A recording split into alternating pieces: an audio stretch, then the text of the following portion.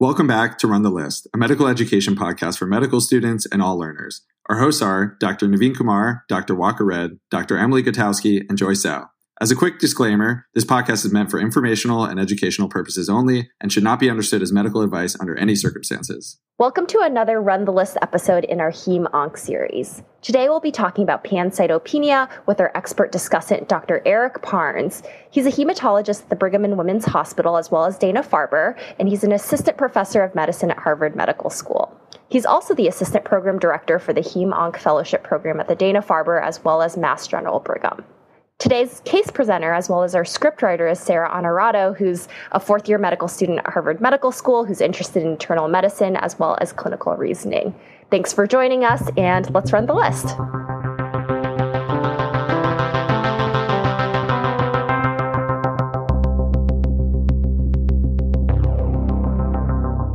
So, Sarah, can you introduce the case to us? Absolutely. So today we're going to talk about a case of a 62-year-old male. He has a history of hypertension and hyperlipidemia, and he's presenting to the emergency department with lightheadedness and near syncope while mowing the lawn today. On presentation to the emergency department, he has an EKG that's normal. His initial labs, he was noted to have a normal BMP and a CBC that was remarkable for a white blood cell count of 2.4 with 88% lymphs. He had a hemoglobin of 6.8 and a hematocrit of 21 and a platelet count of 34,000. Awesome. Thanks, Sarah. So for our case, based on these initial labs, it already looks like multiple cell lines are down. So here at Run the List, we always emphasize our framework. So Dr. Parnes, what's your approach to thinking about pancytopenia? Well, the framework for pancytopenia is very similar to any cytopenia, and that is thinking about whether or not there's a problem with the production of the cells, whether there is a loss of the cells or destruction of the cells, or could they be sequestered in an organ, specifically the spleen. I think each of those brings up many different possible diagnoses, but it provides a nice structure how to approach each case. So, for instance, with bone marrow production problems, we can think about diseases that infiltrate bone marrow, such as malignancies, whether that's hematologic malignancy or solid tumor malignancy metastasizing from elsewhere, or myelofibrosis, so the bone marrow being replaced by fibrotic tissue. The bone marrow can be replaced really by anything, whether it's granulomas from sarcoidosis or tuberculosis or even infections. And then certain medications can suppress bone marrow function, and infections frequently do that. So the infections that commonly come up would include HIV, hepatitis, parvovirus, and then very importantly, you need specific nutrients to make blood. So if you're missing the ingredients, it's pretty hard to make the cells. And the key nutrients that we always look for include vitamin B12 and folic acid. Iron is critical for red blood cell production, not for white cells and platelets, but it's important to look at that as well when you have red cells low in pancytopenia. And then more recently in vogue is checking copper. So copper deficiency will cause cytopenias, and when it's severe, it will cause pancytopenia, to the point where it starts to mimic myelodysplastic syndrome.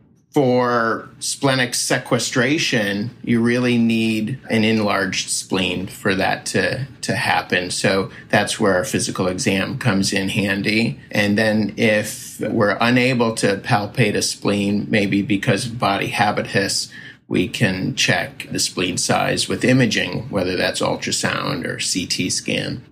And when we think about destructive causes, when the cytopenia is specifically red cells, the first place to think about is bleeding, especially the GI tract. But with pancytopenia, we don't worry about the GI blood loss causing neutropenia or thrombocytopenia. So the destructive process really is more an internal one. So things like thrombotic microangiopathies like DIC or TTP, and then immune-mediated destruction. Thanks for sharing that framework. It sounds like there's 3 buckets, one which is bone marrow infiltration, one that's bone marrow suppression or failure, and a third one that's destruction or sequestration in the spleen. Before we talk about a workup, are there any initial considerations you want to think about before trying to figure out the etiologies for pancytopenia?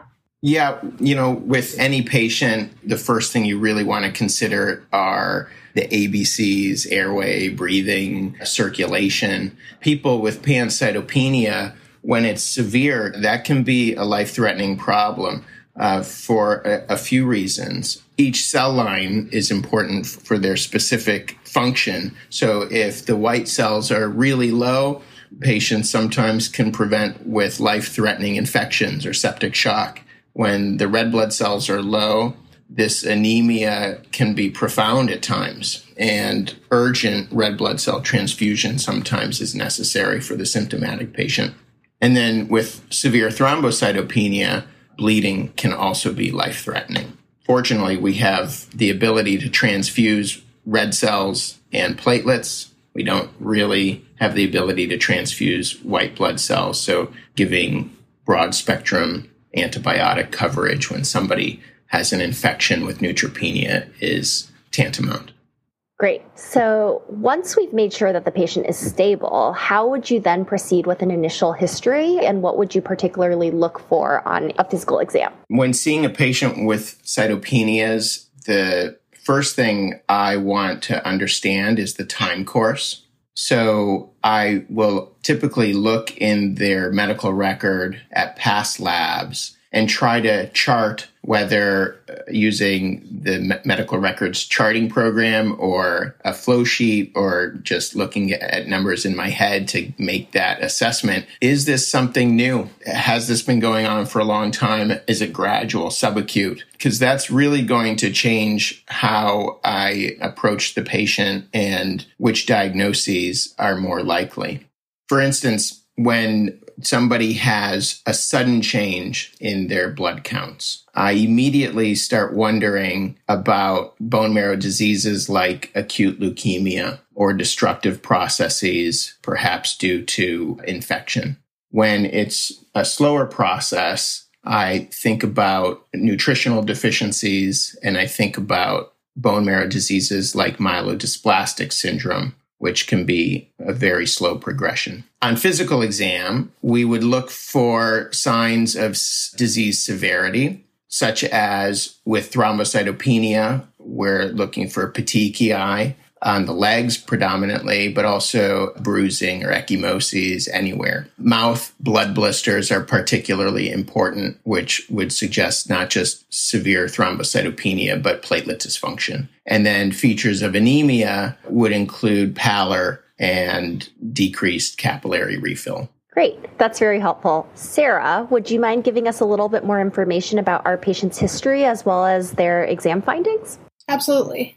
So our patient, on review of systems, he's denying any fevers, no chills, no other localizing symptoms. He does note some fatigue and some easy bleeding when brushing his teeth, some frequent nosebleeds, and also has a few new bruises that he thinks he got while doing some work out in the yard. He takes lisinopril and atorvastatin, as well as some NSAIDs for chronic low back pain. He has occasional alcohol use, about 5 to 6 drinks a week, and no other substance use, no recent travel, and no sick contacts. And his labs were normal 6 months prior to this current presentation. On exam today, his vitals, he's afebrile, he has a heart rate in the 90s, a blood pressure of 104/68, a normal respiratory rate, and satting well on room air. He has pale conjunctiva. He has a 2 out of 6 systolic murmur, best heard at the left upper sternal border. There is no hepatosplenomegaly. He has some scattered bruises on his extremities in various stages of healing, and his exam is otherwise unremarkable. Great. Thank you, Sarah. So, Dr. Parnes, can you tell us how you are synthesizing all of this information together and maybe what the next steps for workup would be? Sure. So, there wasn't anything that really drew me in on the physical exam. There's evidence of anemia with pallor and a murmur, and some bruising suggesting platelet issue, but nothing that's pointing me towards an underlying diagnosis. One thing that was helpful is that the spleen was not palpable, so that makes me a little less suspicious about liver disease. Now, the next phase is additional testing to try to uncover a cause. And so I'm going to want to test nutrient levels. I'm going to be interested in really repeating the CBC and thinking about what the size of the red blood cells are. Is there a production problem? And reticulocyte count will help understand that production issue. And very importantly, looking at the blood under a microscope. I think that is really an essential part that often gets overlooked. I want to see coagulation and fibrinogen. This is the DIC panel. So it's a clue for possible destruction of cells. And then broadly, HIV, hepatitis, thyroid, liver function tests, creatinine, a broad workup. Great, thank you. As a follow-up on the thyroid tests, what would a TSH show you? How is it connected to pancytopenia? There are rare circumstances where hypo or hyperthyroidism can cause cytopenias. Honestly, most of the time, that is not the case, but it's an easy test and it's something you just don't want to miss. Great, thank you. It sounds like there are many symptoms that someone can present with. Thyroid panels are almost always helpful, especially if it's not in the immediately acute setting. And, for that reason, you can almost always find a recent TSH in a patient's chart. Yeah, exactly. Great. So Sarah, can you tell us a little bit more about this patient again and maybe go through the labs that were then checked for this patient? Sure. So the patient had a repeat CBC that was unchanged, showing a persistent pancytopenia. Reticulocytes were 0.2% and his MCV was 112. His smear was notable for hyposegmented neutrophils, macrocytic RBCs, and no evidence of any schistocytes. His PT, PTT, fibrinogen were checked and were all within normal limits. And the rest of his studies, which included a BMP, LFTs, B12, folate, TSH, HIV, and hepatitis B and C testing, were all unremarkable. Okay, so Dr. Parnes, how are you thinking about these results and what would your next step be? Well, this is great. I love normal results because it allows us to rule out a lot of things. The high MCV gives me a certain list of possibilities. So high MCVs we often see with liver disease, but that's not this person. We often can see with thyroid problems, that's not this person. With nutrient deficiencies, but that's not this person. And then the bone marrow problems. So whether that's myelodysplastic syndrome, leukemia, aplastic anemia, and hyposegmented neutrophils is also a good clue. Normal neutrophils should have 3 to 5 lobes, and when it's hypersegmented, we think about megaloblastic anemia with vitamin B12 or folate deficiency. With hyposegmented neutrophils, I start thinking about myelodysplastic syndrome. So, consumptive processes are becoming less likely with our normal coags, fibrinogen, no destructive cells like schistocytes on a blood smear. And then the next thing I'm going to start wondering about is whether or not we should be looking at the bone marrow itself. Yeah. So it seems like in this case, tissue might be the issue. So a bone marrow biopsy might be necessary to clinch some sort of diagnosis for this patient. Sarah, can you provide the results of our bone marrow biopsy? Yeah, absolutely. So the patient did have a bone marrow biopsy performed that revealed hypercellularity with multilineage dysplasia and 15% blasts. He was diagnosed with myelodysplastic syndrome based on these results.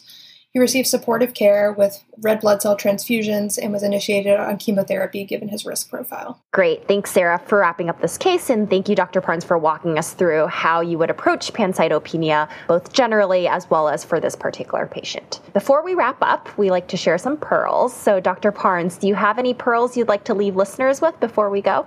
Yeah, I think there are some key takeaway points here that are worth remembering really throughout your medical career.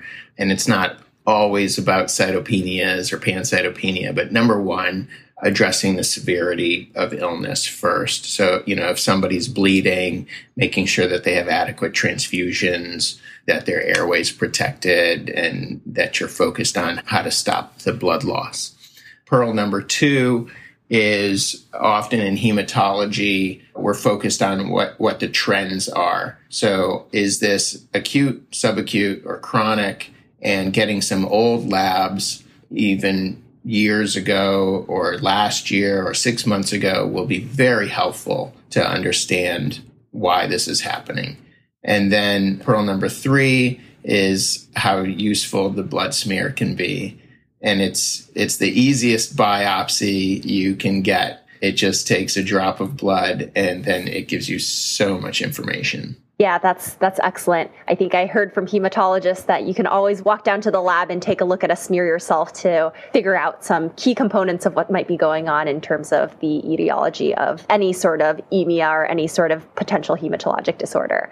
Sarah, how about you? So as a student on this case, what was one takeaway for you that you walked away with? I learned a lot from this case. I think one thing that I'll remember is to always look back at the patient's old lab values to get a sense for the time course, not only to tell if this is a new process that's going on, but what the time course might be in order to help hone the differential a little bit further. Thank you so much, Sarah, and thank you so much, Dr. Parnes, for joining us on a discussion on pancytopenia. This was super helpful for me as someone who, when a CBC comes in and I notice all these cell lines down, that becomes pretty scary, but I think this is a good way to first approach this problem. For all our listeners, see you next time on another episode of our Heme-Onc series for Run the List.